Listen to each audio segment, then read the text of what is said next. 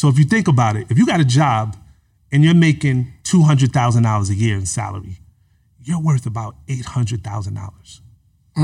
So if you're worth $800,000, you got to tap in to how can I get that valuation? How can I get that $800,000? David Shands presents to you the Morning Meetup. Do you have an idea you need to get off the ground? Are you a small business owner looking to earn supplemental income or replace your current income? Come and join the most amazing mentorship and accountability group for entrepreneurs. Live with David Shands himself. That's right, this is not pre-recorded and it's not a replay. This is live every morning, Monday through Friday at 8 a.m. Eastern. In addition to the live calls, you'll also receive a weekly individual Q&A call, a private Facebook community, access to all call replays, and access to David's list of resources and contacts. You need to be in an environment of success. So head over to themorningmeetup.com today for your $1 7-day trial. That's right, just $1 for 7 days of access to the Morning Meetup. Take massive action towards manifesting your dreams today. Themorningmeetup.com. And 3, 2, 1. You're listening to The Real Social Proof Podcast with Mr. Sleepers for Suckers himself, David Shands. Let's get it. Welcome to another edition of the Social Proof Podcast. We find the dopest people who have actually achieved a level of success. And I really like finding people who not only have achieved success, but can teach how they did it. You know, some people got lucky and they don't know. Right? How they did it, right? Mm-hmm. But we try to find the most amazing people. So we have a gentleman. We haven't known each other too long, but I feel like I want you to be my friend. You know what I mean? Like, just a little conversation we had. I said, you need to be a person that I hang out with more often. So if you will, man, introduce yourself to the people. Well, I'm A. Donahue Baker. I am a real estate developer, but more importantly, I'm also a co-founder of Money Ave, which is the Black fintech bank, and I'm here just building, particularly helping others to help them to build generational wealth. So that's really my my spiel. He said Black-owned bank? Yes, Black-owned bank, Money Avenue. Yes. Did you see the broker? The broker or the banker? The banker. Yeah, the banker. Yes, absolutely. Definitely influenced a lot of what I do. The Banker, that movie is really the story of Bernard Garrett and Joe Morris. Mm-hmm. Those two guys remind me personally of my other co-founder, Will Mingo. It's like their story, their plight, the obstacles that they went against in a time where it was illegal to really buy banks and own banks. Yeah. The fact that they were able to purchase multiple banks, and we live in this society today with all the level that we've strived to and come to. If they can do it, there's no reason why we can't do it today. There's no excuses. Absolutely. So totally motivational movie. Love it. And it's been an inspirational movie for us. So you can't, there got to be some other Black-owned banks somewhere. It's 20 of them. It's 20 of them. It's 20 Black-owned banks. 20 Black-owned banks, yep. And what's funny, here's the deal, right? So out of the 20 Black-owned banks, the total assets that each one of those, all of them combined, is $5.5 billion, right? But if you take the other banks, all the national banks, they control $22 trillion of assets.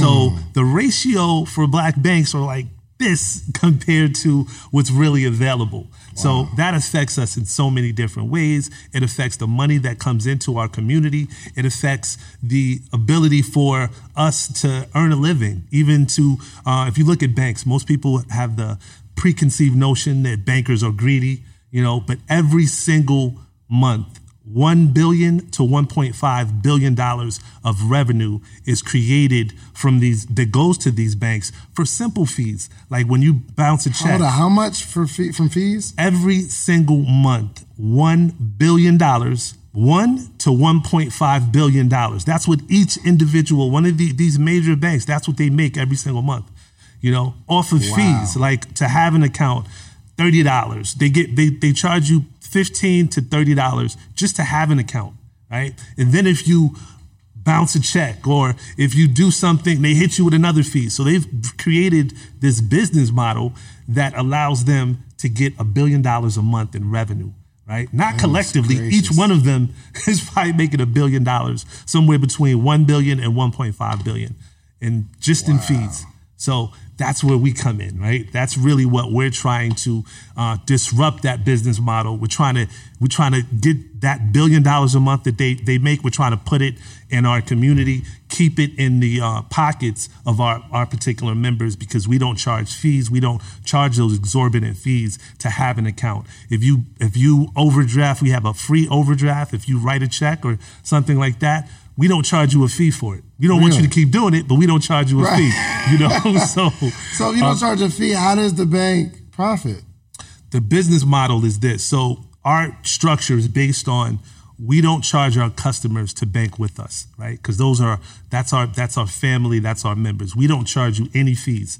What we do charge is we charge the merchants, right? So if you have, let's say, the typical person, they on their debit card, they take 30, 40 transactions a month.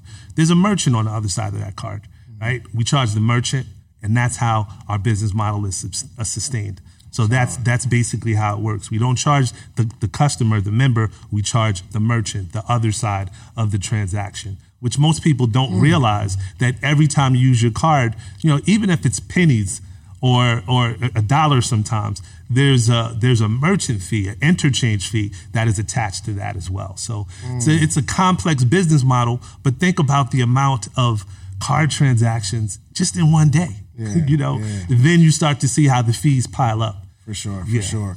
So let's I want to get all into one, how you started a bank, right? Like what it takes to start one. But I want to go back into like you, the person. First off, you got a cool name. Thank you. I appreciate it. Donahue was a cool name. I ain't gonna lie to you. But so take me back to childhood. How'd you do in school? I was all right. You know, you mentioned the name Donahue. I was teased because I didn't realize Donahue was my middle name until I was about 13 years old. Really? Yeah. And long story of how that happened. My mother and my father got divorced. My mother named me Donahue. My father named me Anthony. And it was just this dichotomy that everyone all through school called me Donahue, and I was just, you know, I got teased a little bit about the name. But long story short, when I got my first job, which was at 13 years old, I needed a Social Security card, and we went down to the Social Security office, and when it came back, it had Anthony on there. So that was, you know, that was the first time I realized like, yo, who's this? I'm Donahue. I don't know what y'all talking about. Yeah. So that's interesting. Right. But that's, you know, when in school, I really, you know, I was a C student right up until about my mother passed away. And when she passed away, I basically, you know, ran the streets, so to speak, right? Because we grew up in affordable housing complex in New Jersey. So, you know, we did, you know, as a 10-year-old, you know, I got into trouble, you know, say things with our dirt bikes and, you know, things like that. But, you know, as I got into more trouble, my grandmother called my dad, and my dad came and took me in, and he added some discipline into my life, and immediately, you know, I turned from like a C student into like an A student, really, so like all in one summer, like all over the summer. So, what was it about you being so? While you're with your mom, was your father in your life during that time? No. So during the divorce, I mean, my dad was trying to reach out, but my mom would take us and kind of like run. You know, like he didn't want to. I remember a story one time where my dad came looking for us, and he found us, and I was so happy to see my dad because I hadn't seen him in so long. But I just thought in the back of my mind, if I bring him home, my mom is going to tear my butt up. So I was just like, you know what? I went down to town my sneakers, and I just ran. And I ran home, and I left my dad, you know, and whoa. Yeah, I mean, how did you just run into your father? He was looking for us. He was looking. Like my mom left, and you know, I was out playing like kids do. Like I was 8 years old, and my dad just ran up on me. And where were you? I was around my block. I was on my block, with the other local kids, NKG. That's the name of, what we used to call our little part of town, but just running around playing football in the street, that type thing. And he just ran up on me and I ran away from him. And that gave me a complex for so long, because a couple years later my mom's passed away. So it was like, wow, like I ran, and I'm sure that hurt my dad, you know what I'm saying? But I ran away from my dad, and then it was just, it was a traumatic thing. But when I went home that day, my mother was just so happy. She took me out for ice cream. It was, but it was. She didn't know that you ran to your dad? No. She knew. But I told her I saw him, and I ran away, and she was happy that I did that. Oh.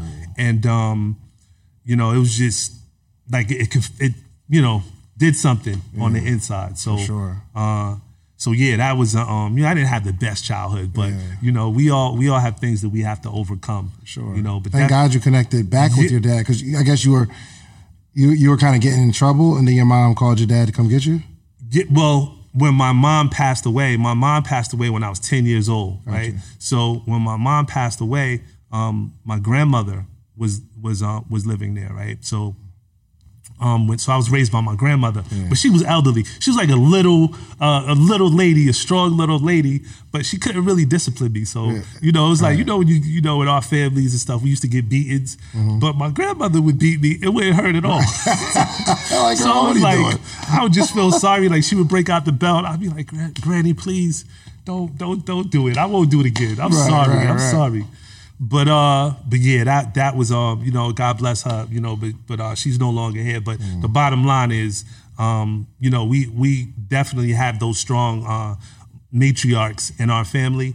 But when she was gone, my dad, he came in and really kind of picked the mantle up, and that changed my life around totally. My sister at the time, she's in Atlanta now too, right? I got to go see her. So, but my sister, she got pregnant at 16. She's older, so we would just, a lot of the pitfalls of being a teenager, I experienced it, and it was really the result of not having a good parental structure, and just allowing kids to just do whatever they want to do, But when I went with my dad, it was like I had discipline, and that really changed the paradigm for me.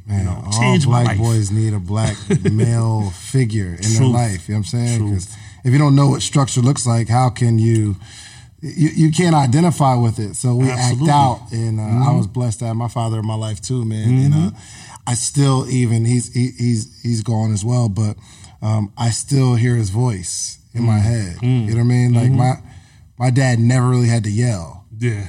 Right? So it was almost like there was not much yelling in my household. My dad would tell me to do something. You just do if I didn't do it, there's consequences. It's not like, do it. Yeah. Didn't I tell you? Okay, look, I tell you one more time. My dad was like, yo, do it. Yeah. If I don't, come on, you know what this is. You feel me? Yeah, important to have, And I struggle with that now because I grew up under corporate punishment, right? I have a 3-year-old son right now. His name is Legacy. Nice. I've really never hit him. I did a little, don't do that. But I've never had to like spank him, get a belt or anything like that. But, there may come a day. Listen, Legacy, he's not saying he won't. He said he hasn't. There may come a day, Right. So, but yeah, so that's such a stronghold in my life, is to be an example for Legacy, but also give him the discipline that I know I needed growing up. So, fathers can shape or break a situation. 100%. Yeah. So did you go to college? Yes, I did go to college. I went to school in D.C., Georgetown. I went to school out there. What year? What year I graduated? Yeah. I graduated in 97 from Georgetown. Yeah. So I was down there. When did Iverson go there? Iverson was there. Iverson was there. He was there while you was there? But Iverson left early, right? So Iverson left early. But y'all were there at the same time? All right, so this is what happened. So I took a year off to do music. Well, I took some time off to do music. I came in when Alonzo Mourning was there, the Dikembe Mutombo. Word. Yeah, those guys were superstars on campus, right? So I was there. Then AI came in a couple like after that, after they left, right? So then that's when I went back the year. I think AI had decided to make the decision to leave, and then I came. Did you ever connect with him, like hang out with him? Not AI, because when I came back, AI wasn't there. Gotcha. So when I came back, he wasn't there. But I did definitely connected with Dikembe Mutombo, Alonzo Mourning. I was in class with Dikembe one time, so got to tell you about Dikembe story. Right? Tell me. Yo, so in class, it's about 60 people in the class, and it's like rows and rows back. So Dikembe is totally incapable of whispering, right? He just vocal cords, it just doesn't work. Right? So we in class, we sitting in the back. Dikembe is like, used to call me FBI, right? FBI because I used to be in this rap group. We were under Teddy Riley, and it was the name of the group was called FBI. But he used to say FBI. So he said, FBI, what is the answer to number 4? And we in the back, the whole class turns around like this. That's funny. Yeah. So that was hilarious, yo. Wow, are you still connected with those guys? Yeah, I mean, I haven't spoke to him in a minute, but yeah, good dude. I know he's doing great things in Africa and Dikembe. I mean, he's an incredible person, man. Just a real, good-hearted, person. Zoe's doing his thing down there in Miami. Him and his wife Tracy, they got the foundation that's going on. So awesome. Everybody's doing their thing, man. Really, really proud and glad that being so attached to them just by being a Hoya. Absolutely, for sure. Yeah. And what did you take up in college? Accounting and marketing. But at this time, you were signed to Teddy Riley, right? Yeah. So we had the hip hop group, right? So what I was doing is I was producing at the time.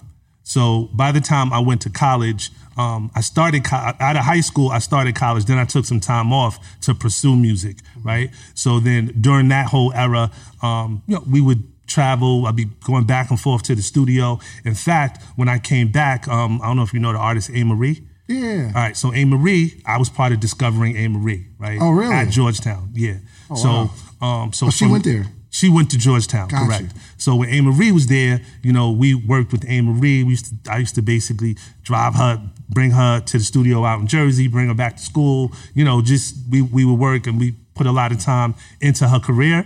And she's where she is. Had some success in the game, and so it's a credible thing. Yeah, that's one thing I tell. I don't necessarily think you need college to be successful, but the relationships that you build in college you can't get those anywhere else, man. And some of my best friends to this day are people that I met during college, and right now they're the titans of their industry. Like whatever I need, whatever information, whatever network, I can call up somebody, whether it's politics, whether it's, if I wanted to touch Obama, those connects allow me to do that. And that's what I'm working on right now, by the way. Nice. We do got to connect to do something with Obama. So, but that's basically, college has its merit, and it's not so much about the degree. The degree is whatever, right? Yeah. It's so much that you can learn without having a degree. But I just think that the experience, at that point in your life, when I was 18, going to school, didn't really have. I had to reinvent myself, because I was on this campus, but everybody was going through the exact same thing. Yeah. So clicking up and just having those relationships, like the people that I went to school with, I can honestly say, like, we don't talk maybe every day, but when we get together, it's like we never, we still got stories. What's crazy too, my roommates in college, they're all lawyers right now. So we get on a Zoom call sometimes. Everybody's in different parts of the country doing their thing, but they're all attorneys. I'm the only one that's not an attorney. But just hearing their journey, hearing what's going on with their families and stuff like that, it just, it's the relationships, man. Those, I wouldn't trade $1 million for those relationships. Yeah. And I'm super interested in this concept of being the bank, because I play Monopoly a lot. It's my favorite game. Yeah, I love Monopoly too. And I always want to be the bank. For some reason, I feel more comfortable controlling the money. But I want to get into like what shapes someone to have the audacity to say, I'm going to be the lender. I'm going to be the bank, right? Because that's not like starting a small real estate company or fixing and flipping real estate. That's not like starting a social media management firm. Cool stuff, but this is like high level, like red tape that you got to fight through and become somebody that clears the path for a whole group of people. You know what I mean? For a whole race of people, right? So I'm going through the story and what's shaping you. You know what I mean? So I know you got heavy into real estate. Was that after college? Simultaneously. So yeah, I graduated first and then I purchased my first piece of real estate. Gotcha. But the psychology is just this. While I left school, I started to work for an accounting firm. And then at that point, I pivoted. I for a short time, I worked for a family office. I don't know if you know what a family office is. All right, a family office is... Hold on, you went to school for accounting, graduated and got a job in accounting. Yes. Right, gotcha. Then you got your first. What was your first job out of college? My first job was in a company called USF&G. They're probably not even around anymore. But then I did a little stint at a family office. Gotcha. And then I was like, I'm going to start my own thing based on what I learned at the family office. What was the family office? Tell me about it. So a family office is basically it's an organization that basically is about 20 people, right, that are in the family office. They really are only concerned about people and families that have a net worth of about 100 million and more, right? If you have 10 million net worth, they really don't care about you. They move right along. But the family office, these 20 people work exclusively on a different vertical in wealth. So you might have a person that does just insurance. So for the 100 million, they figure out the best insurance product for you, right? If you're a big athlete, they make sure that, they insure your knees, make sure that your elbows are insured, maybe go to Lloyd's of London, get a special policy for you, but they find the best insurance and to cover your downside. They may have a person that does taxes, right? Which is what I did, right? So basically, I figure out the best tax structure for you, and basically how could we put you in vehicles where you pay zero taxes? We all know about Amazon paying zero taxes, but they made over $1 billion. It's things that they do. We know about Donald Trump, right? Donald Trump basically paid zero taxes for a long period of time. The psychology is why. But the family office is they put you in a position where you're maximizing your wealth, and your wealth makes money for you, right? So that's the idea. Before you go, you have to have a high net worth. Like that's their client base, right? Yeah. So most people that don't really know about wealth would have no idea what a family office does or what they're about. But if you're... that's crazy because I had no idea what a family office... Okay. All right. Shots fired. It's a wealth. It's a wealth thing, right? So it's like they're not on the typical radar until you do certain things like get into real estate. At the family office, you realize that the wealth creation is really done through real estate. Right. So when you're doing big real estate development projects, a lot of the money that's in the family office, they don't want to just have it sitting in a bank. So it has to be deployed, has to be put to use. And family offices are a prime source along with insurance companies and banks as well. But family office is also a destination, a spot where you can get money to invest in development deals. If they're safe, they only tolerate a certain level of risk. Right. So it's really about, what's the cap rate? How sure is this money? They don't like risk. Right. They definitely don't like risk. But that's really the key. But other thing too, I don't want to neglect, and I want people to understand, when you understand the family office, there's another dynamic, something that I really didn't know. Family offices, they all have lobbyists. And you may think, why does a family office have a lobbyist? Well, number one, the lobbyists go to Washington, and this is what you have to understand about wealth. They control our laws. So they go to Washington and they make sure that the bills that are coming up that could possibly affect wealth have loopholes in them so that the wealthy are preserved, the wealth that they represent are preserved. So when you go down to Washington, that's one of the things. We went to Georgetown. I'm always on K Street and figuring out those law firms, they write the legalese, the language that consists of the actual law. And the legalese is written in such a way that there's loopholes that are created, and it allows wealth to basically be preserved or, not be taxed that a typical person would normally be taxed. It's a very important fact, and it was something that was, eye-opening to me as well. Wow. You know what I'm thinking? There's a law, and then there's just some really smart people who figure out a way around it. But you're saying they write in the loopholes so that, okay, here's the law, but we wrote in how we're going to get around the law that we created. Absolutely. So take, first of all, the law gets written every year, right? While you think the law of the land, you just write it. But no, they write the IRS code every single year, and it has to go through Congress, right? So what happens is, trends start to emerge. So what happened with the last Trump tax law is it became in vogue to have an S corp. So 20% of your liability now becomes tax-free. A lot of people that had LLCs they weren't positioned for that.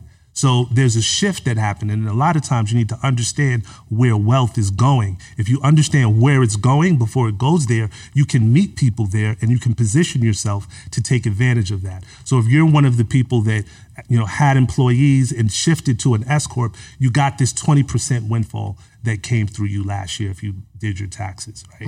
But every year there's a new trend. There's a new thing that you should spot and position yourself with. You have to watch where wealth is going and what they're trying to protect, right? Something that came out of that was the opportunity zones that we talk so heavily about. So the opportunity zones was a manufactured piece of legislation that really started from the hedge fund owners that had hundreds and hundreds of millions of dollars that were tied up into the valuations of privately owned companies. And in order to tap that money, they would be hit with the significant capital gains tax.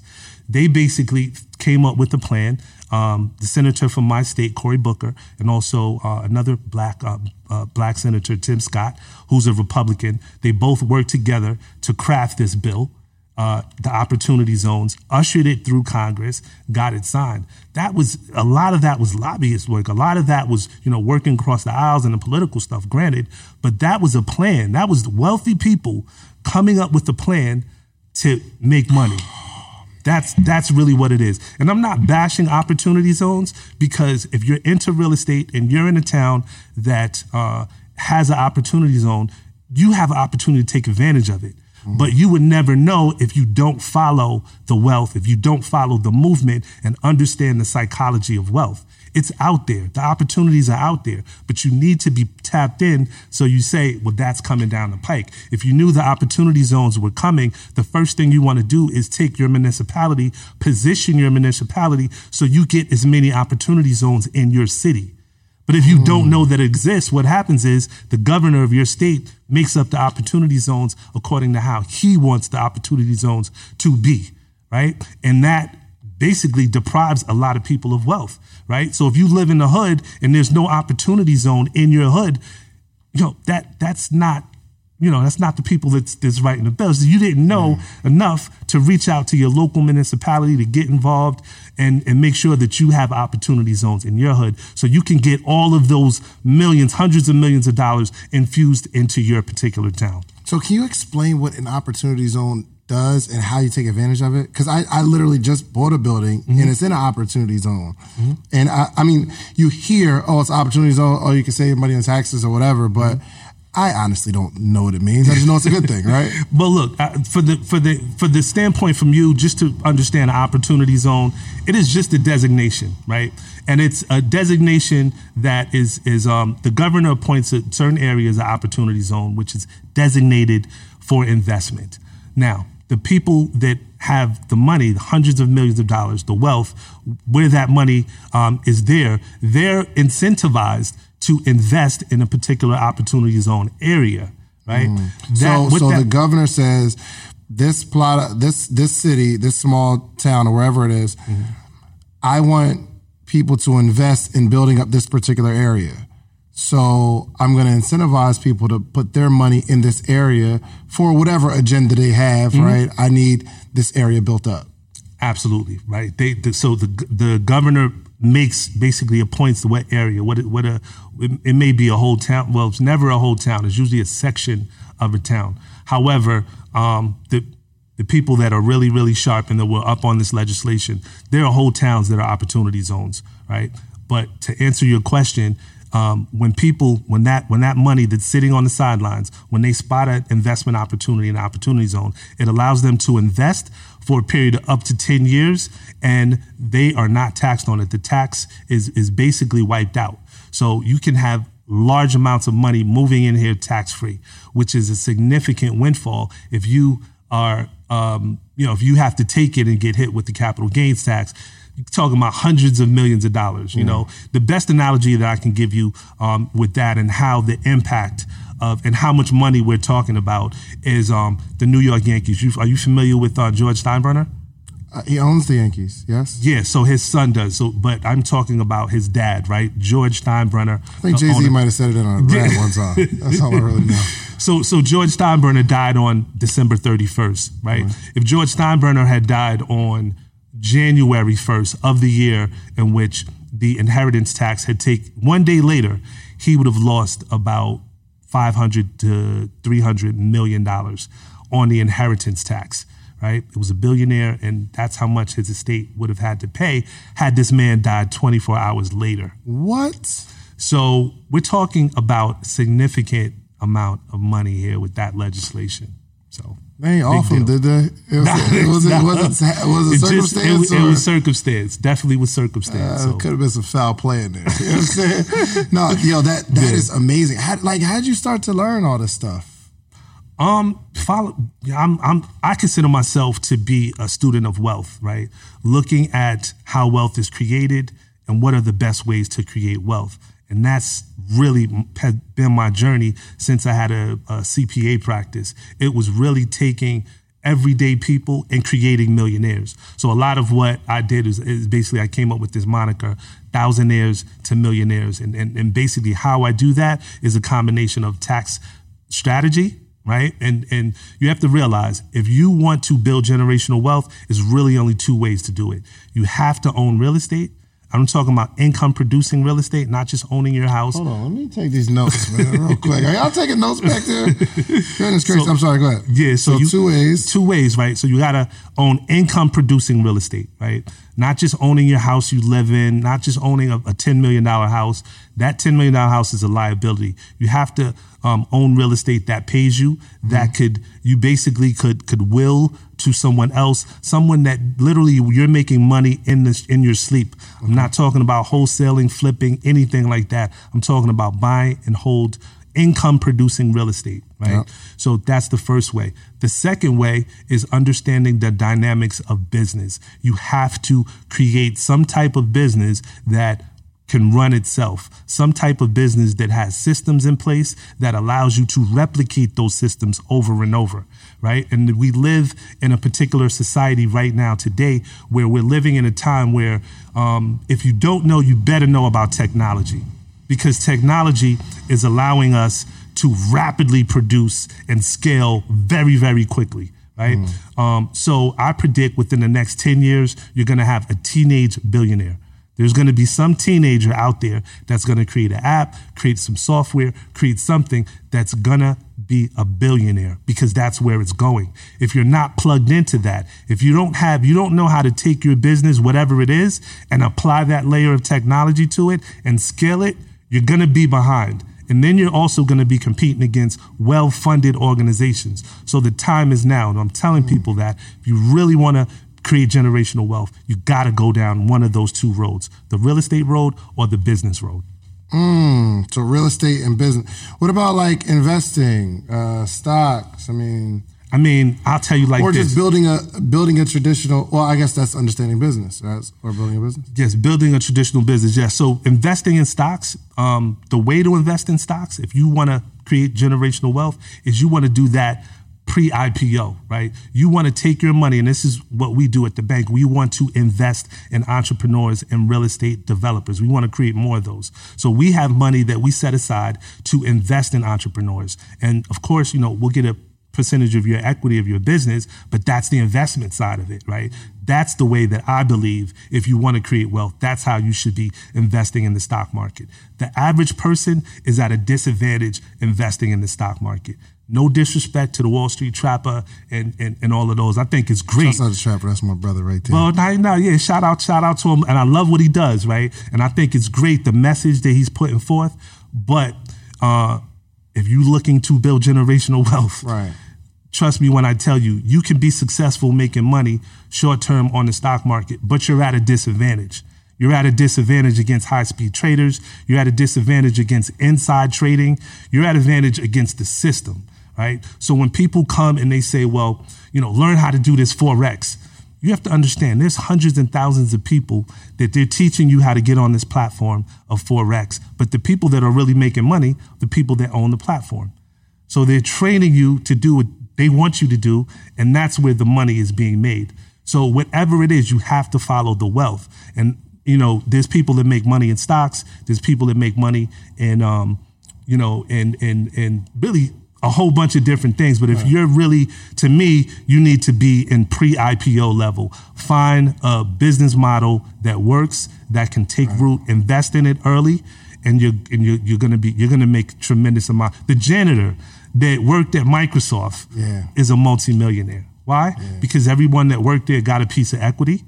And then when that IPO came, whoop, Wow. So, I had, I think I put about, it was 5 there. So in my first account that I started setting up, in my Robinhood account, I invested about $5,000 myself, and it turned into 11, which is good, right? I mean, that's your money working for you.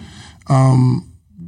So what you're saying is you take maybe like your gains, or you still have your money working in the stock market, things of that nature, but you're saying let that be one strategy of like making money, but in terms of generational wealth, like if you want to get wealthy. In terms of generational wealth, I don't know a lot of people, right? Now working like as a CPA, I don't know a lot of people that can literally say they invested in a stock and they don't have to work and their family doesn't have to work anymore. I see what you're saying. I see what you're saying. But I do know a lot of people that invested in a company before they hit the IPO, or even the company got so big they didn't even need to do an IPO, right?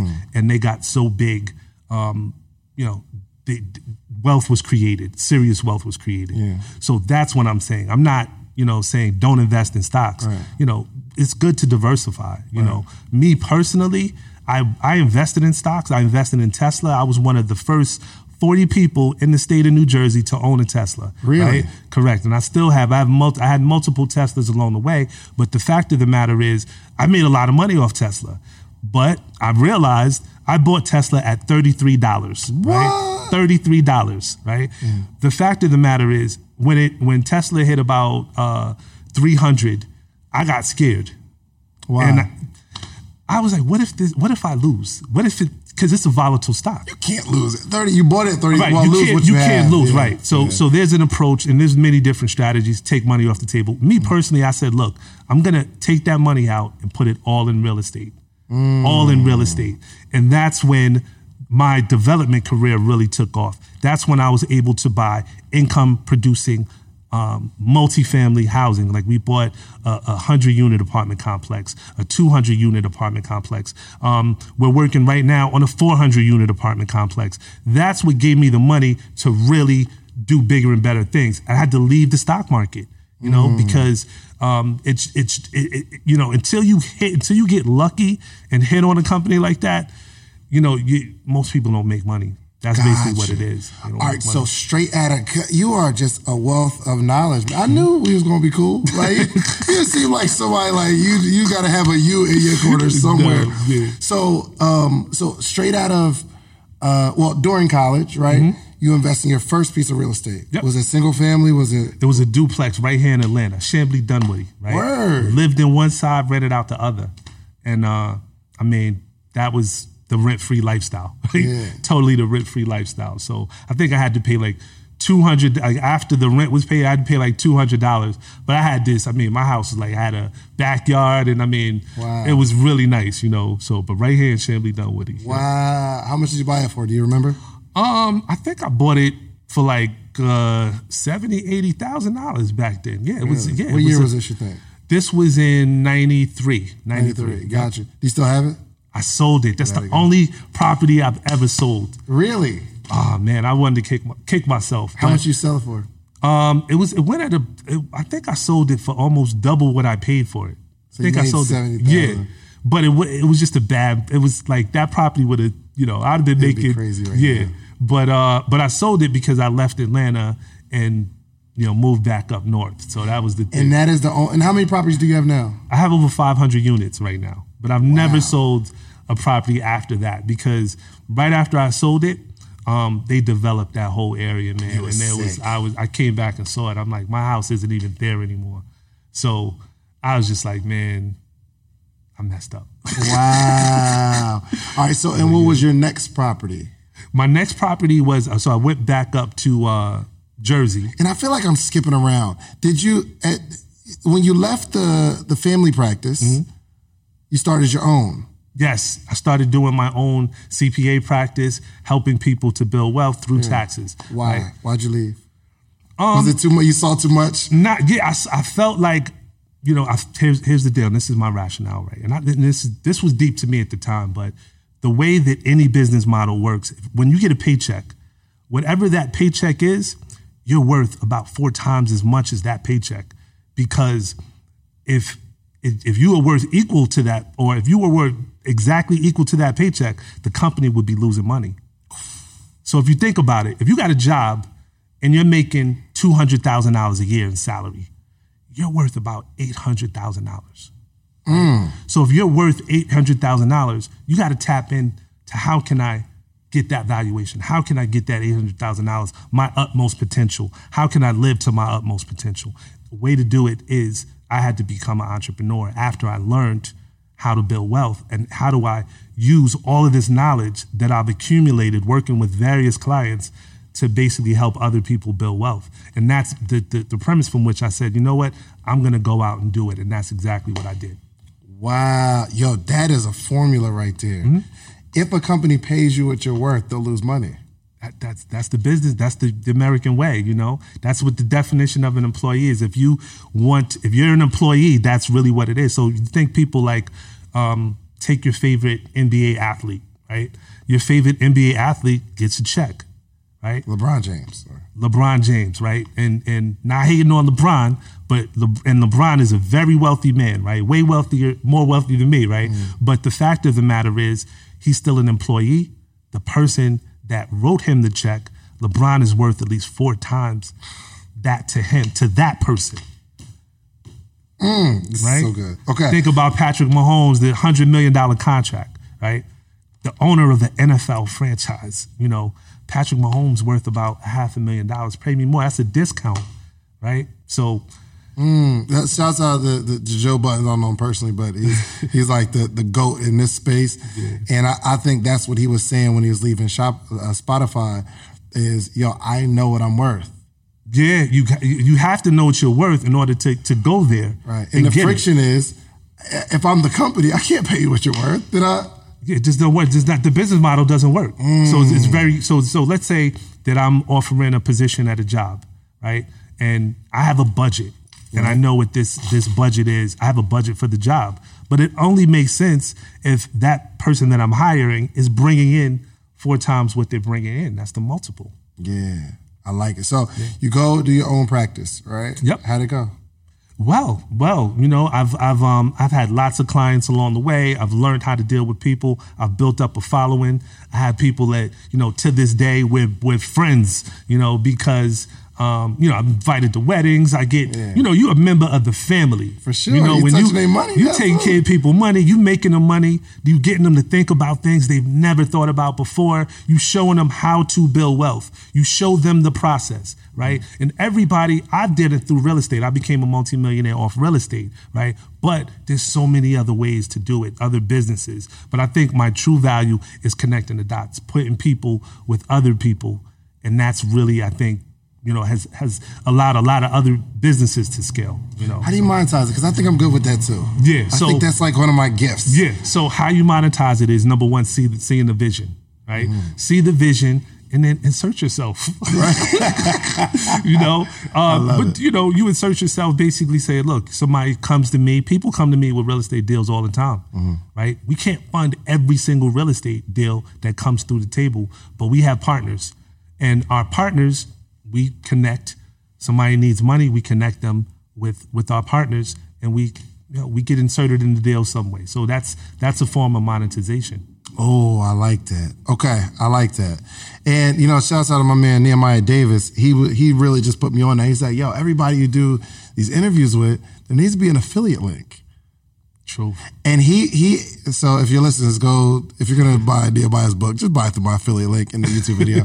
But I think he gave it to me like a link for his particular course. And he wasn't selling the course. It's just people trust him based off the interview. And my affiliate link over the first 2 days, I made $1,000. I said, oh, I get it now. Yeah. I've interviewed 60 something people. And if every 2 days, I just want to say thank you. Yeah, but real talk, let me talk about Nehemiah real quick, man. I love what he's doing. I don't know him, man.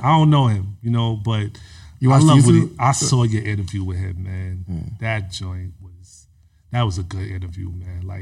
I love what you doing too, brother. But just you know what it is? It's the gems, it's the nuggets, it's what we need in our community. We need to create more creators, being a creator. And that's really the key. I say it all the time. Poverty does not have to exist. And to me, there's no poverty problem. What is the problem is a lack of creativity, right? If you're creative, you will never be in poverty. And he embodies that, So I know I'm going to meet the brother someday. I'm going to tell it to his face, you know what I'm saying? But I don't know him. It's so important that Black voices are represented in Black media for so many different reasons. And the next generation of Black voices and influencers from Black voices can be found on NPR's new collection, Black Stories, Black Truths. Black Stories, Black Truths is a celebration of Blackness from NPR. Each of NPR's Black voices are as distinct, varied, and nuanced as the Black experience itself. In the Black Stories, Black Truths collections, you'll hear stories of joy, resilience, empowerment, and creating world-shifting things out of struggle. And every episode is a living account about what it means to be Black today, told from a unique Black perspective. From Bobby Shmurda to The Wire, Michelle Obama to reparations, there's no limit to the range of Black stories, Black truths. I listen and I'm enjoying these conversations that are for us, by us. Black representation, again, it hasn't always been shared from our perspective. And Black perspectives haven't been centered in the telling of America's story. Now they are the story. In NPR's Black Stories, Black Truths, you'll find a collection of some of NPR's best podcast episodes celebrating the Black experience.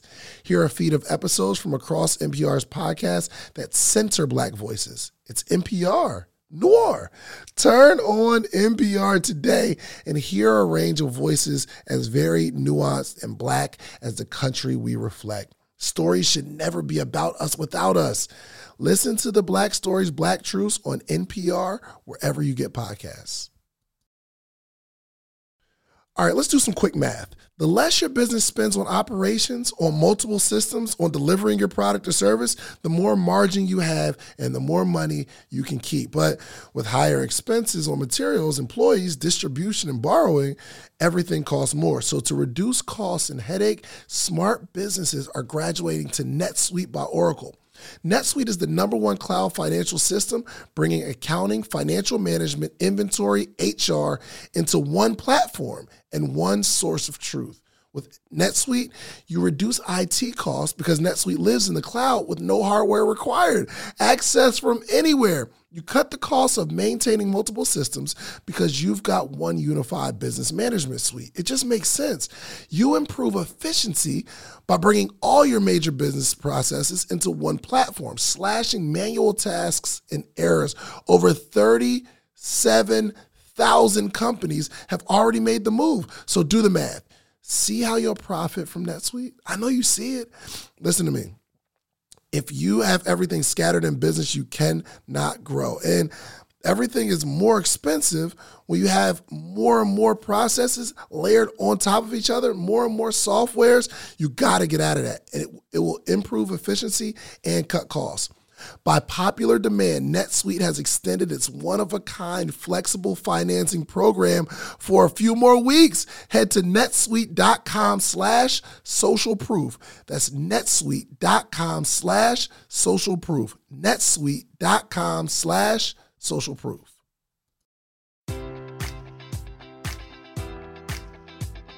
Enjoy all your favorite sports like never before at BetMGM. Sign up using code Buckeye and receive up to $1,500 back in bonus bets if you don't win your first bet. When you register with BetMGM, you'll get instant access to a variety of parlay selection features, live betting options, and the best daily promotions in the business. And with BetMGM at your fingertips, every play and every game matters more than ever. Place your money line, prop, or parlay bets with the king of sportsbooks today. Sign up using code Buckeye and receive up to $1,500 back in bonus bets if you don't win your first bet. BetMGM and GameSense remind you to play responsibly. 21 plus and present in Ohio, subject to eligibility requirements. Rewards are non-withdrawable bonus bets that expire in 7 days. Gambling problem? Call 1-800-GAMBLER. In partnership with MGM Northfield Park.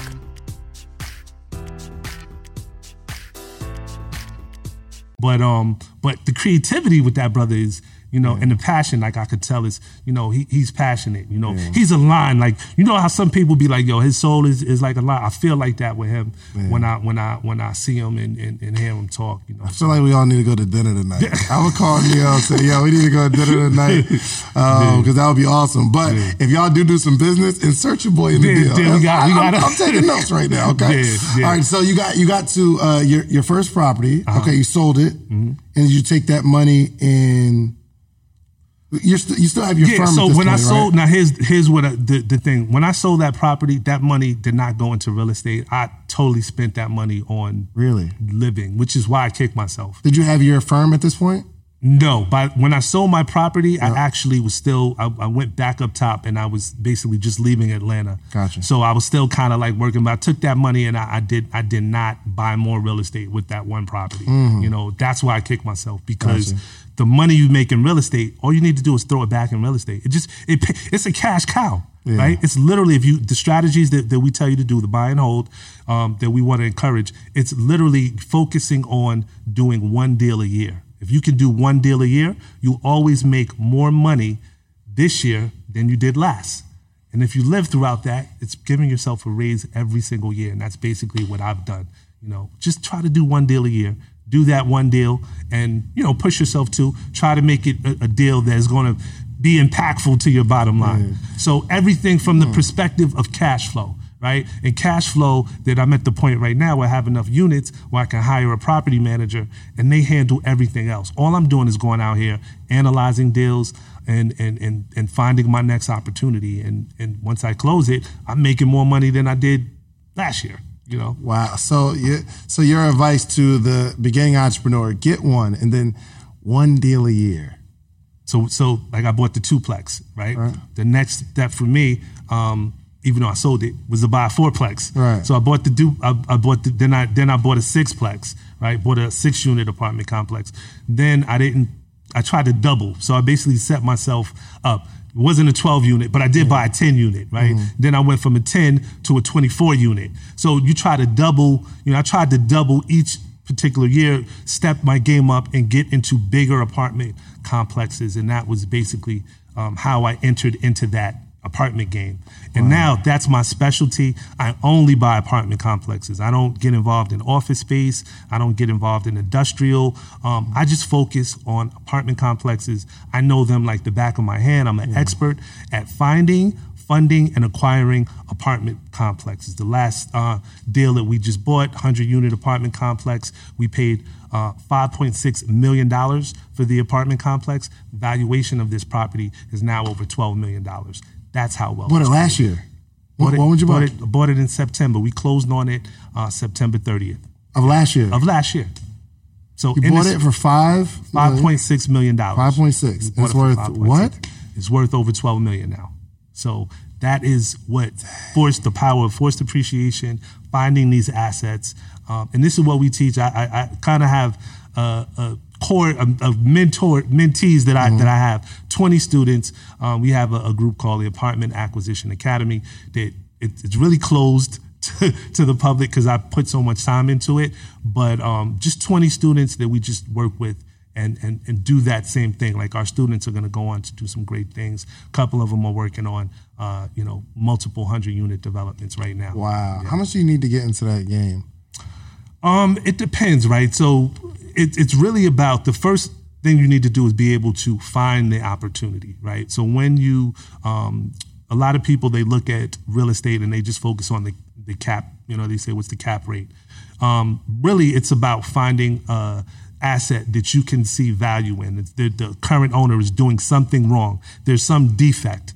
The rule of the game, never pay market value for a property, right? So once you do that, you eliminate all the other properties that are on the MLS or LoopNet or wherever people are searching for properties. Eliminate those because those are properties that the owner, the seller, they're looking for market value. What I do is give people methods to find properties in alternative ways, right? So, and there's a number of alternative ways. Give me an example. A prime example is direct. When you're looking at apartment complexes in a city, there's only a handful of them. So you literally can list them all out on paper and say, well, everything over 50 units, you can find the owners through skip tracing. Really simple. Another way that's been super profitable for me, like I've definitely made over $1 million using this way that not a lot of people are privy to or take advantage of, I should say. There's people that do it, but there's not a lot of people that do it exclusively. It's going to your municipality and getting properties from the municipality, right? Allowing them to basically identify properties that are in their own. If you're in an inner city that has blight, there's tons of opportunity. Blight, meaning that there's some type of depression going on, right? In terms of every inner city has the hood, Right. Like I didn't want to say the hood, but it's like you have a community that is, property values are depressed. Could be because of drugs, crime, whatever, gangs, it could be whatever it is, but that's affecting the real estate price. That is a prime opportunity to do forced appreciation because when you're getting the comps, most people will try to discount that, right? Maybe there's a high vacancy rate. Maybe the current owner has to do a big repair and they don't have the money to do the repair, so they'd rather sell it. That's a defect. That's an opportunity to buy a property well below the market value, and then you can come in, and the method that we teach is through forced appreciation. We remedy the defect, right? So, and when in the remedying of the defect, millions of dollars can be created. Wow, wow.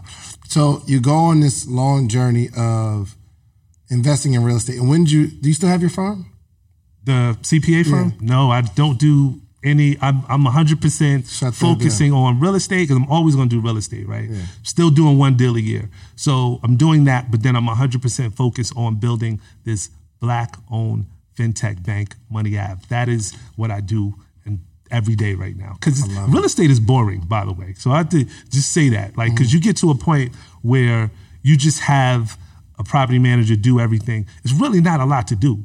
So you get bored in life. Once you figure it out, it's like it rolls into space. Yeah, it's not really, you know what I'm saying? Like I love to talk about real estate and stuff, but it's like, how do I push myself? Right? When you get to a certain level, what do I have to get 1,000-unit apartment? Like I don't. That money is not going to change anything for me in terms of trajectory. What will change the trajectory is if I start a business, if I start a bank.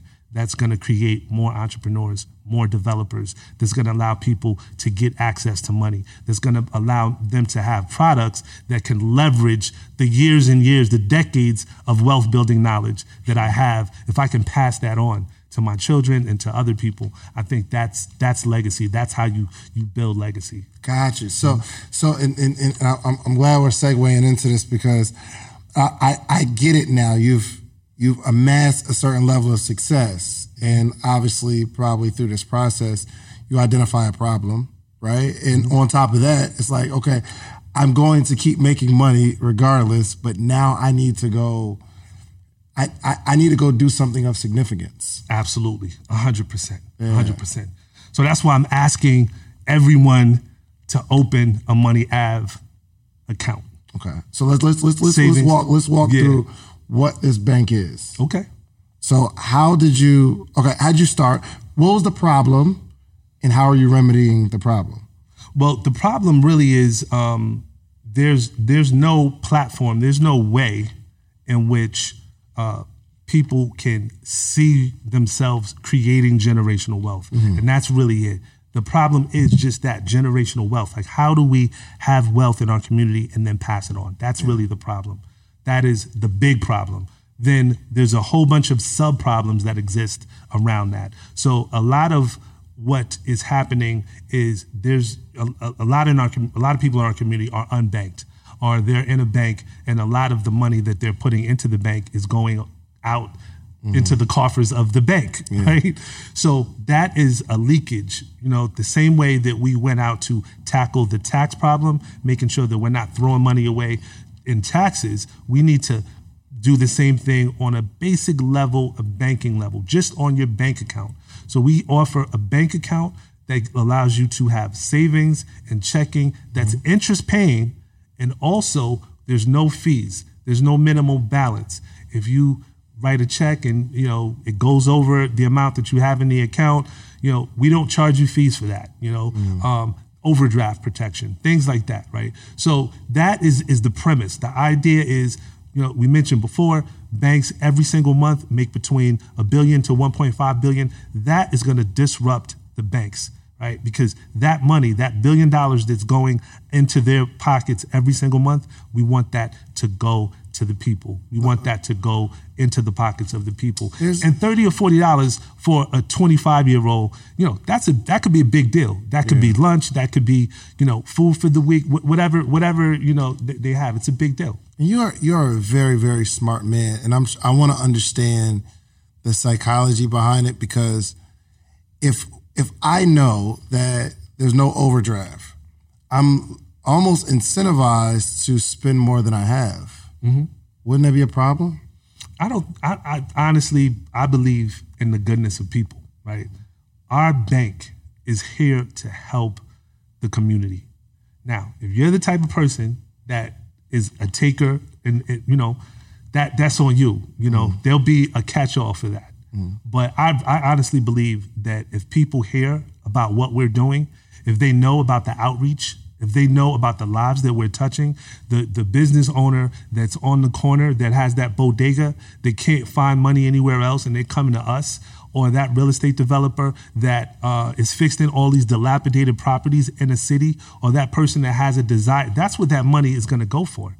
You know, and everything that's deposited in this account is FDIC insured. So the bottom line is, you know, it is a way, it's a pipeline for money to get back into the community. And that's really our goal. And, you know, and we ask, and we start with young people, but we just ask, if you have a few $100s, deposit, put it in there, build with us. The whole idea is that we need to be a force, right? We can't rely on these national brands to basically just control the income, the economies of in our communities. You know, we want to be a force to be dealt with, and we only do that if we get buy-in from our community. Got you.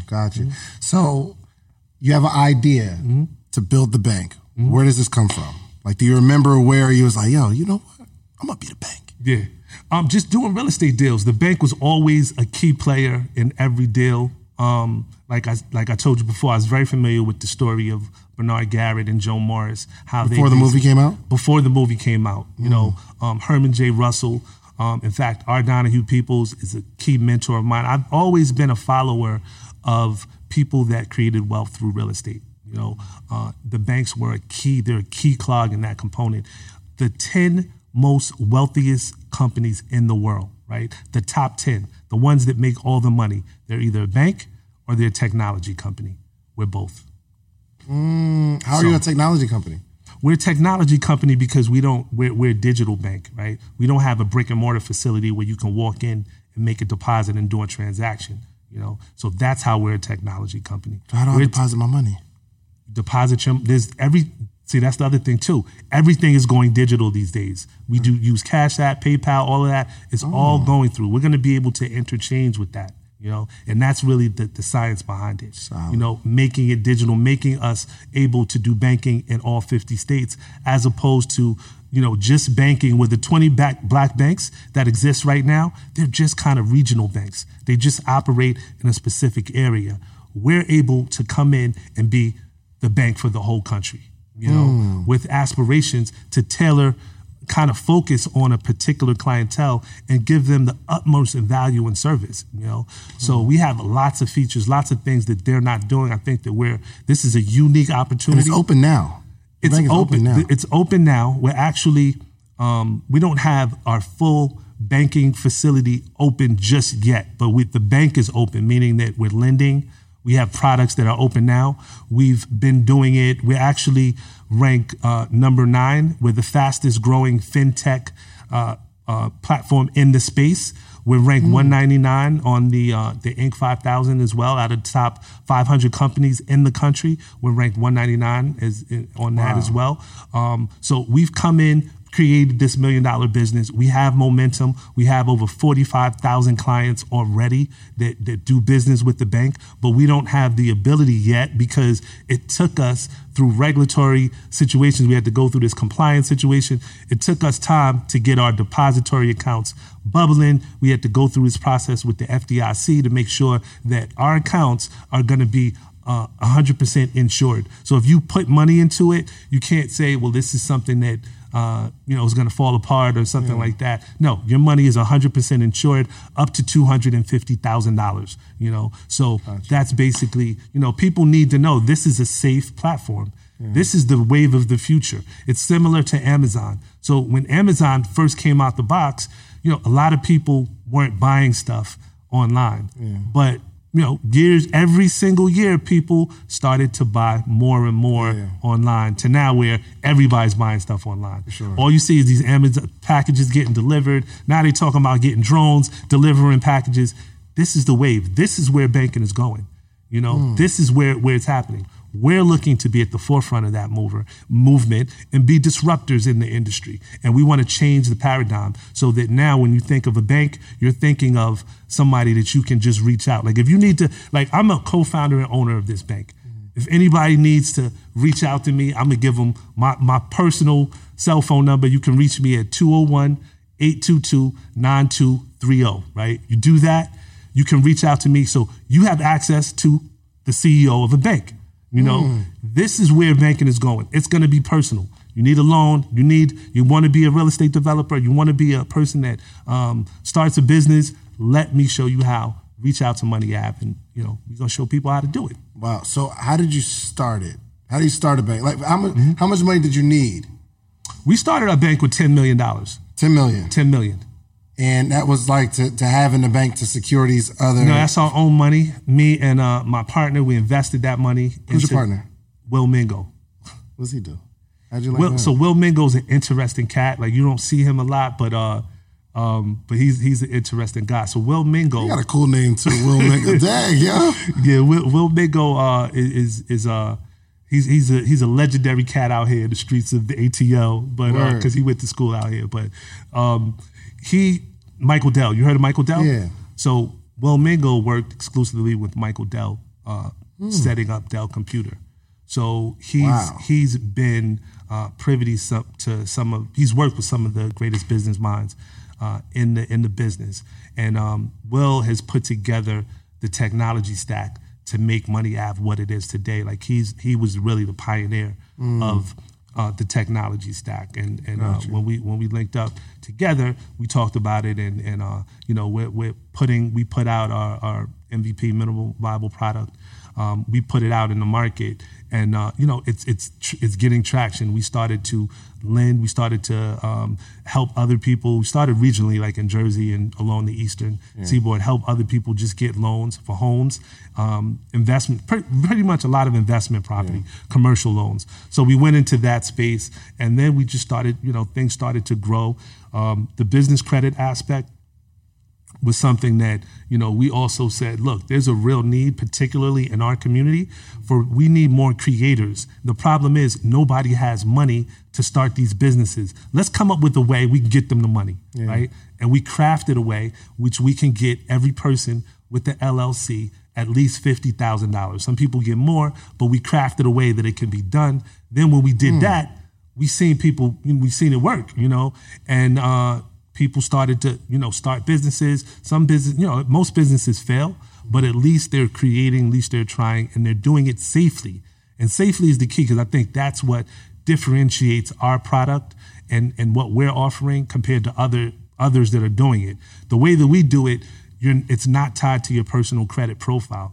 It's the way in which the masters of business credit have done it. People like Donald Trump, right? So Donald Trump has filed for bankruptcy 4 times, but he's never filed for bankruptcy under his personal Social Security number. So in 1992, when he filed for bankruptcy, that very same week he filed for bankruptcy, he opened up 5 other LLCs, and leveraged each one of those for hundreds of millions of dollars. Oh, wow. So how does that work, though? So I got a bunch of LLCs. I mean, how do you leverage that? So first off, anybody with an LLC, you can get them at least $50,000. Absolutely. And what is like the terms? Because that can't be, okay, what are the terms?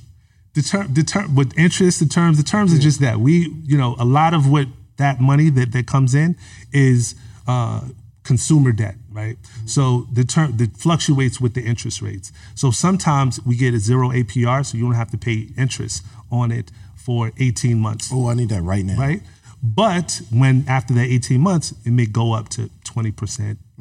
It's expensive. Right, sure. It's not the preferred way. But the idea is to get access to capital, Absolutely. to have a concept that you can prove works in the marketplace. That's what we want to do. We want to encourage people to take risk, right? Yeah. And that's really the key. Yeah, and I mean, like, let's just say in a scenario, 0 interest for 18 months, like that gives you enough to get on your feet and really get it going. You know what I mean? It gives you that's the opportunity we don't have. Correct. And that's really that's how you foster ideas. That's how you foster creativity. In addition to that, if somebody has an idea, we also have a fund. We are investing in entrepreneurs. So if somebody has a great idea, reach out to me because we make investments.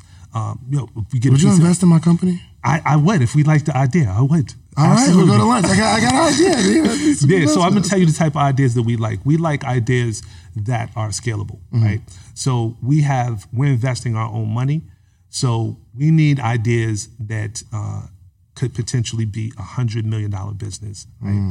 The reason why that is because where we're going, we need the company to be scalable. So prime example, nothing against barbershops, but the barbershop business model wouldn't really be the best business model. We need something that can be scaled, and we can infuse the resources that we have in our network to help people to kind of scale. Gotcha. That's what it's a formula to this thing that we're bringing. We're not just investing and taking equity. We're infusing you into a whole network of resources. The bank is including in that, but there's also relationships in Silicon Valley. There's lots of other things, tentacles that go along with that. So that's why we're, looking for certain type of companies. Definitely we want you to have a technology angle on it because that's how we create wealth. Like we know what we need to do. Yeah.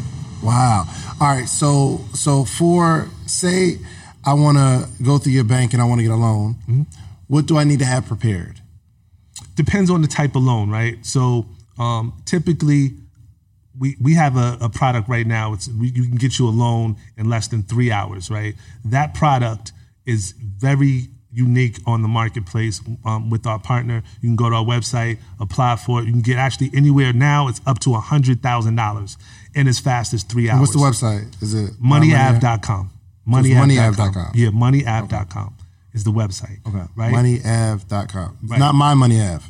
My Money Av is for our banking product. Gotcha. So MyMoneyAv.com. If you guys want to support this bank, be a part of this movement, that's where you sign up to be a part of the bank. MyMoneyAv.com. Gotcha. Right. But our regular website, the one that we've been doing business, the one that, a lot of clients have been utilizing is MoneyAv.com. That's the main website. Tom, you got an account? Did you set up your account? Money Ave? It's on? Okay. All right. Just checking. Okay. Tommy get an account. I'm getting me an account. Trust Tommy.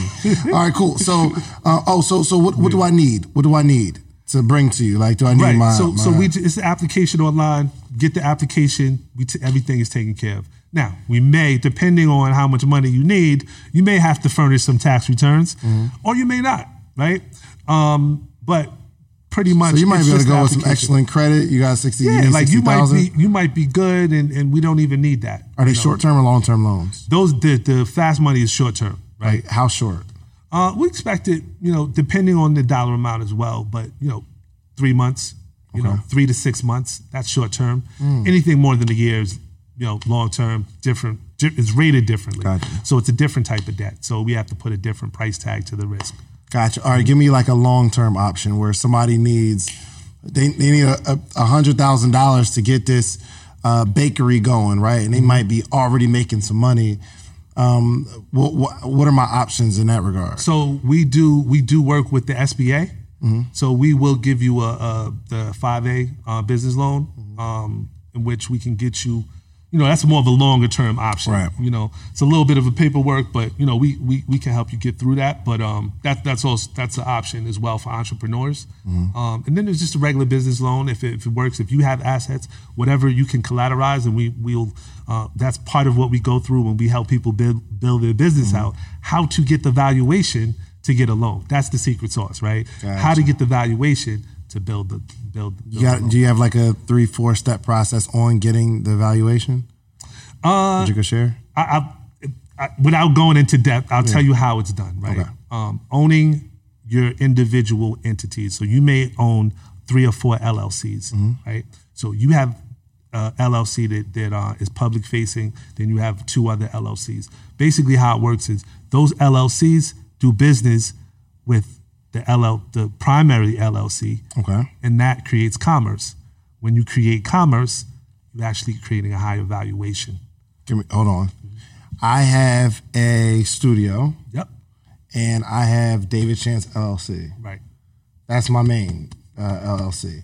So I'll pay my studio for using the studio from this particular LLC. Correct. Which gives greater valuation to the one I'm paying?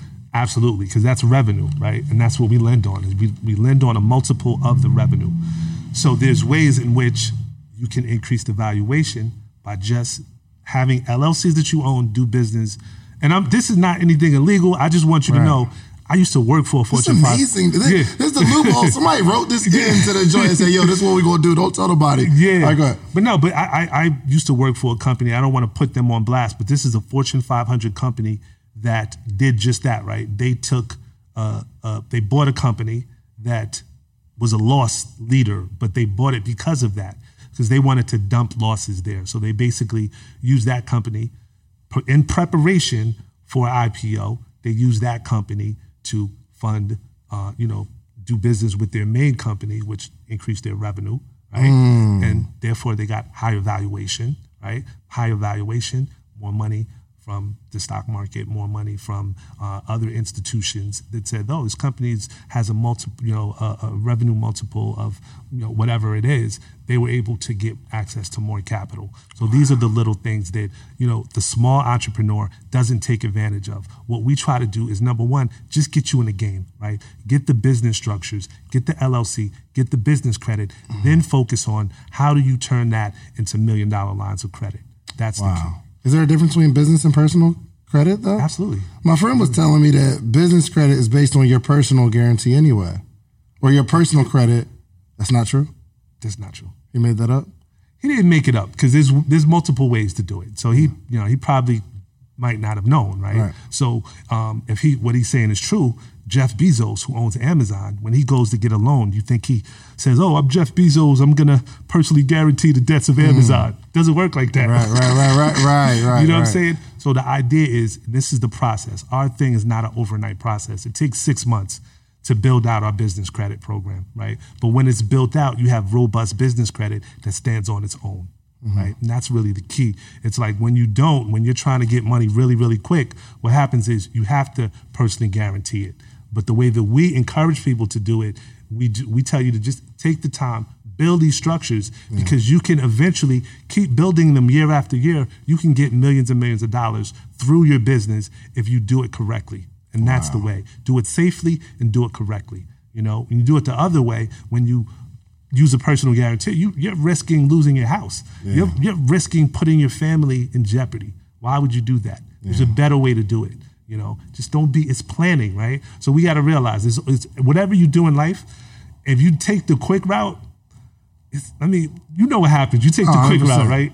It may get you so far, but the people that put the time in to do the work, to build it the right way, those are the people that are left standing. And that's what we try to encourage. So tell me about the 6-month program. Is that something that's public, or is that a smaller group? Yeah, okay. Absolutely. Yeah, that's a program that we're doing right now, helping people. What we do in that program is literally take any LLC and we build out your business credit. We give you a bunch of different things. We have products that are coming out too. We're going to have a Money Ave business credit card that we're going to be able to give our customers, our members, give them that credit card in itself might be $10,000, $15,000. You know, that's money that they can use in their business. In addition to that, we offer them business loans. And then the ultimate thing, once they have 2 years tax returns, we can give them up to $500,000 business credit product, right? But that's after you've gone through the program, we know your business, and you have 2 years of tax returns. So that's something, I think that's going to help out a lot of people too. So how much is it? How much is the course? Is it like a course or? Yeah, so our product costs $2,500. So it's $2,500, and we work with you on it, right?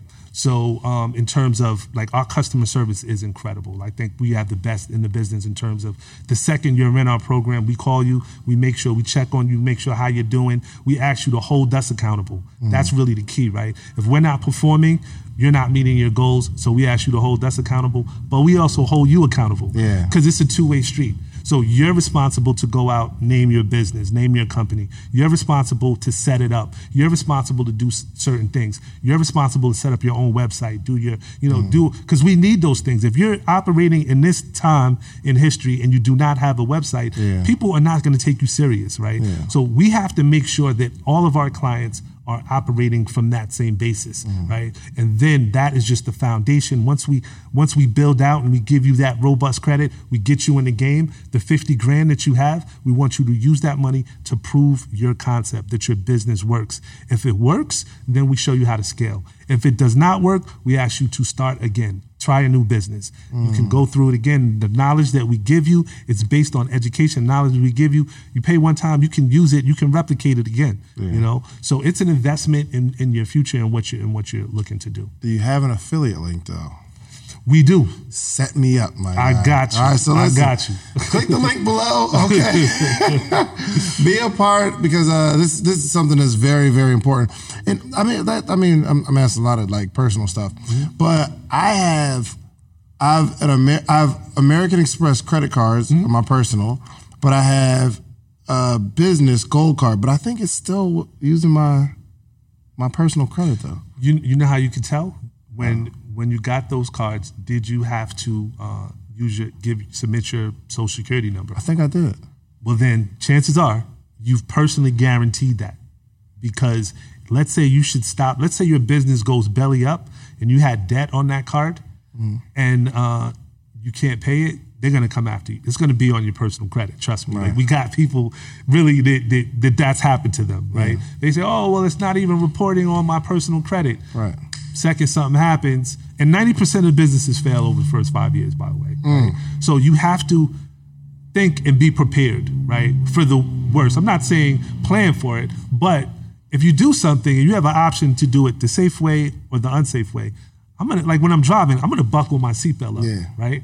Now I have the option to not wear the seatbelt, but just in case something happens, I want to be prepared for an accident, you know. And it's the same philosophy.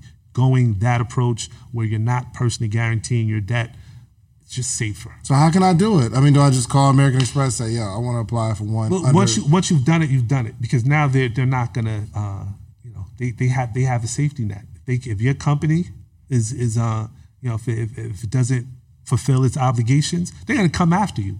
Right. They're going to say, well, what's Dave? I can't set up where another. Where does Dave live? I can't get another Amex. No, you could. You could. It has to be through your business, right? Right. So I would apply for. It under, but I can't do it under. What if I get a different card? So I have gold. This is the key. You have to have robust business credit. It doesn't work. The strategy doesn't work. What does robust business credit mean? The same way, all right, take two people that have a 700 credit score. It's the best analogy that I can give you. One person has a 700 credit score, but they have one secured credit card that they've had for 25 years, right? And that's all they have. Another person has that same credit card for 25 years, but they have a car loan, they have revolving debt, they have a mortgage, they got a house. Gotcha. They have, there's certain things that you need your business to have the same way you do on your personal side. And then you also need to, have the business proof. You need to have evaluations. You need to, things like that. You need to, certain things that you need just to get in the game in order to operate like that, and that's what we show. That's what we show people how to do. Yeah. I feel real comfortable banking with you because you're very, very knowledgeable. And just not only credit or real estate, but business in general, how someone can accumulate wealth. That's amazing. I think we just need to. And banks don't educate you like that. That's the key, right? Understand and passing that knowledge on. So what I want to do is reach out to other people that have a platform like yourself and work with you. And I know that you have this this great initiative going into the schools. How can we support you? What could we do as a bank to help that initiative? Because even they're teenagers, and you talk to young men, you talk to young women too. But how can we help you along your mission to help you achieve your goals with that initiative? Wow, I do have a way you can help, and I think we can come together because kids need this. This is the kind of conversation that they need right now. They're learning a lot that doesn't necessarily have anything to do with them becoming their ideal self later. You know what I mean?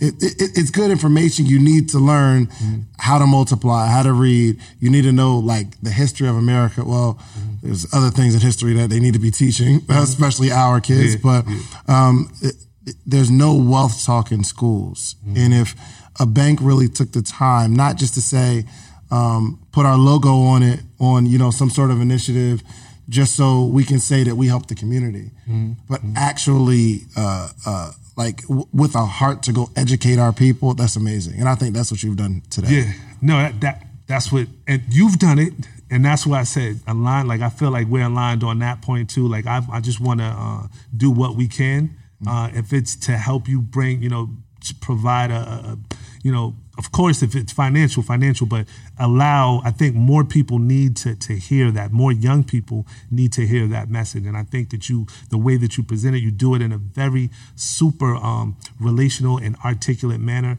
that you kind of speak to them on their level. And not a lot of people can do that. I'm a professor, and I this is my first semester of being a professor at Morehouse, right? So I teach entrepreneurship and Black wealth, right? That's one of the things I teach at Morehouse, right? I can't wait till y'all get back in school because I want to sit in that class. But it's not easy connecting with young people. It's, the music, everything that's being pumped into their little heads is opposite to what we're telling them, and it's difficult to kind of fight through that. So when I see people that are doing things like that, I'm like, how can I engage with them to help them? How can we multiply that? Yeah. And that's really what we're trying to figure out right now. How do we multiply it? So. For sure. Well, look, man, I want to say thank you for coming on the show, and I want to know. I like to make predictions on this podcast, where I want to know where you see yourself in the next 5 to 10 years, so that I can look back at this video 5 years from today and say, yo, Donahue said he was going to do it. And look, he did it, right? So what do you see for yourself, particularly, you yourself, but particularly for this bank? You know what I mean? Next 5 to 10 years. Yeah, so once I took the challenge to start this bank and go hard, it becomes me, right? So when I say that, I can tell you exactly where we're going to be 5 years from now. Talk to me. you know what a unicorn is? Yes. In the business sense of the word. Yeah, just that outlier. No, well, yeah, you're right, 100%. But the unicorn in the business sense of the world is a company that's worth $1 billion. Oh, in terms of, no. Yeah. So in the technology space, when they say, oh, I'm a unicorn, it is a company that's worth $1 billion. Really? Yes. That's what a unicorn is. Oh, I thought unicorn is like, yo, it's just, it's unique. A mythical creature. Yeah. It's a mythical creature. It doesn't happen. It's the outlier. Okay. Yeah. So a unicorn is, a company worth $1 billion. Unicorn status, I see us hitting there. Why? And I'll give you the trajectory really quick. One of our chief competitors, Chime, which is a bank that's pretty much in our space right now. Our business model is similar to the extent that we're doing the same thing. They're a unicorn, and actually they're way beyond a unicorn. They became a unicorn in this short period of time. Right now they're valued at $14.8 billion, and we're in that space. But we've only capped 1% of the market growth. So the prediction is not only will we be $1 billion company, right? We would have created at least, and this is the prediction, because I think it's given that we're going to be $1 billion company. But the prediction that I'm making is, I predict that we would make and have created at least 1,000 multimillionaires, right? Through the services that we provide, through the lending, through the working with R. Donahue Peoples, who has the $500 million fund. That is the level of wealth that we will create. And our hope is those 1,000 multimillionaires that we create will trickle down to create more minority real estate developers. Wow. So that is the goal, creating entrepreneurs, creating real estate developers. That is our goal, and I'm sure we're going to hit it. Wow. I am sure you're going to hit it. Like, yo, before you IPO, can I just get a handshake deal that you'll call me when you're saying, yo? No, here's the deal. Here's the deal. You, your listeners, your people that subscribe to you, we can't do this by ourselves. Mm-hmm. So I hope that if you're out there, reach out, definitely on social media, whatever it is, because we need people. I want to basically also my personal social media. I'm going to stop filming. I'm going to start, because I usually put stuff out to help people build wealth, but now it's really going to be about everyone else. So I'm going to start just putting everyone else on my social media. If you have something to say, I don't care what you've done, but if you got to be some sense too behind it. But call me, send me a clip, and I'll put it out there. I mean, I just got a couple few thousand followers, but I think that we can make a significant impact. Oh, for sure. Oh, we're gonna turn you up on this podcast. We're gonna turn you. My man Melvin Nunnery. Shouts out to Melvin. I gotta call him today. Actually, he said, "Man, I need to get to 1,000." Now he sold a percentage of his company to the Chinese government for $1.4 billion. Like, he's just super successful. One of the most brilliant men I've ever met. He's like, man, I gotta get to 1,000 followers.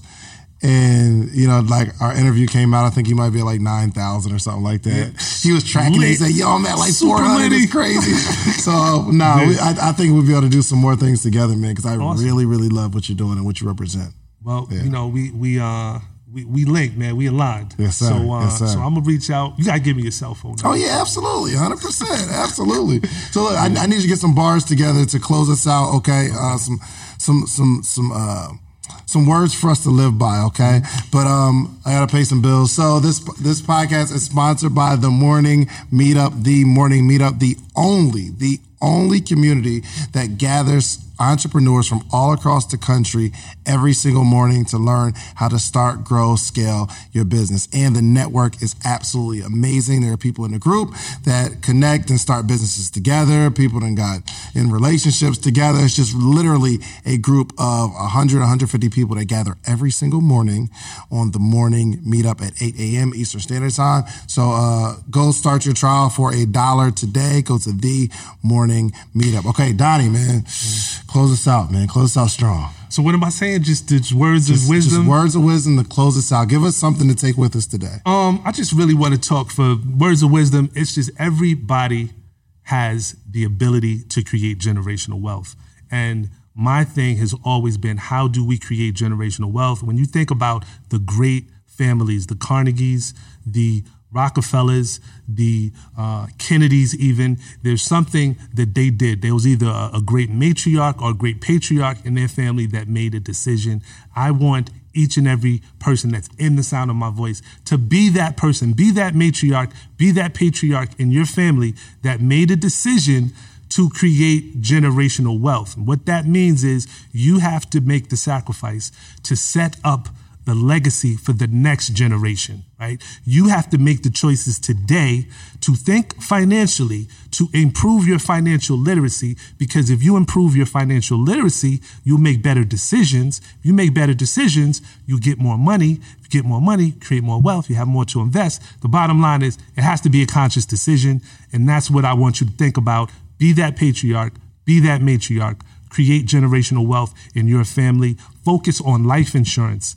Life insurance is key. We didn't talk about it on this interview, but if more of us think about the time that we're no longer going to be on this earth, while we're on this earth, we can make better decisions, and wealth is attainable. So there's no need to do anything illegal. There's totally a legal way to do it. There's a right path. I just want to implore you that if you're doing something illegal, if you're hustling something, don't do it. It's not worth the time that you're going to give up. Follow what we're doing. Follow how you can create wealth. Doesn't have to be through real estate. It can be through a business, right? But everyone has a talent. Everyone has something that they do that they're uniquely qualified to do, right? And we all may not be leaders. Maybe we're a follower. Maybe we're a key clog, a key member to a team, right? So I want to leave that with you. Think about life after death. You know, I hate to do the Biggie quote, but it's true. We need to have that in our mindset and reach out. If we can help in any way, if the bank can help in any way, reach out to me, reach out to Dave, and that's it, brother. That's. And how can they find you? I forgot. How can they find you? How can they connect with you? You can follow me on social media, A. Donahue Baker. I also have a YouTube channel, A. Donahue Baker. It's A. Donahue Baker on all platforms, right? But on my YouTube channel, I am constantly giving wealth building advice. We talk strictly about, and I have a book coming out too. It's called The Skyscraper to Generational Wealth. It's the 6 levels to be a real estate millionaire. I bring you through a process. There's a great video on there. If you want to know how to be a developer, I'm also dropping gems on that. So on all platforms, A. Donahue Baker, you can find me there. And I look forward to engaging with people, figuring out what problems are they going through and how we can help. Because we got a big team. It's a lot of us. And you're going to see more and more. So we're going to be able to help a lot of people. So I'm not worried about the volume of people coming in. Or you can just call me at 201-822-9230. Reach me there. And that's it. Man, I appreciate you, man. Make sure you go follow Donahue, man. I am going to make sure I follow you. Enjoy all your favorite sports like never before at BetMGM. Sign up using code Buckeye and receive up to $1,500 back in bonus bets if you don't win your first bet. When you register with BetMGM, you'll get instant access to a variety of parlay selection features, live betting options, and the best daily promotions in the business. And with BetMGM at your fingertips, every play and every game matters more than ever. Place your money line, prop, or parlay bets with the king of sportsbooks today. Sign up using code Buckeye and receive up to $1,500 back in bonus bets if you don't win your first bet. BetMGM and GameSense remind you to play responsibly. 21 plus and present in Ohio, subject to eligibility requirements. Rewards are non-withdrawable bonus bets that expire in 7 days. Gambling problem? Call 1-800-GAMBLER. In partnership with MGM Northfield Park.